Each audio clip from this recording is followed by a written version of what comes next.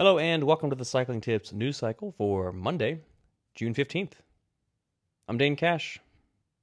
Your story of the day, Bauke Mollema has signed a 2-year extension to ride on with Trek Segafredo through the 2022 season, the team announced on Monday.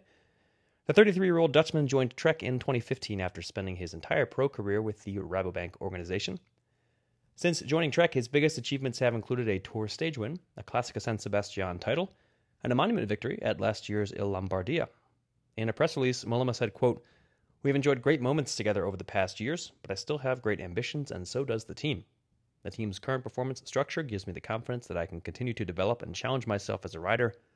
I'm happy to renew with Trek Segafredo for another 2 years, and I'm certain that once we're racing again, we'll continue to be successful." Trek Segafredo's announcement of the contract extension also included details on Mollema's plans for this season, confirming that he will be a co-leader for Trek at the Tour, along with Richie Porte, while also targeting the Ardennes Classics and stage wins at the Vuelta a España. In other news, and speaking of 2-year contract extensions, André Greipel has signed on to stick with Israel Startup Nation through 2022.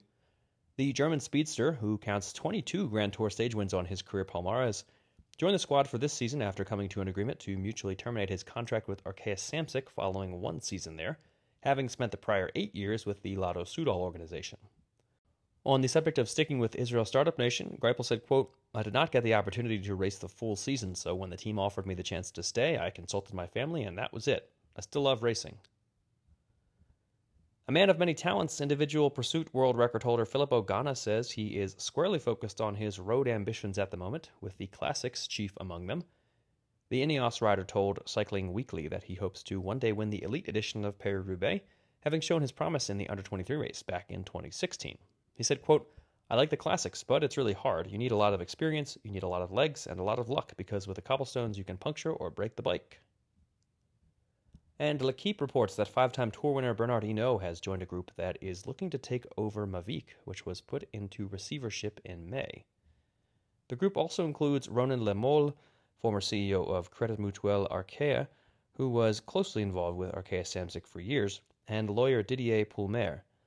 According to L'Equipe, Hinault is operating in a consultant role in the plans to move a potential takeover forward, with an expectation of being closely involved in overseeing aspects of sales and development should the effort succeed.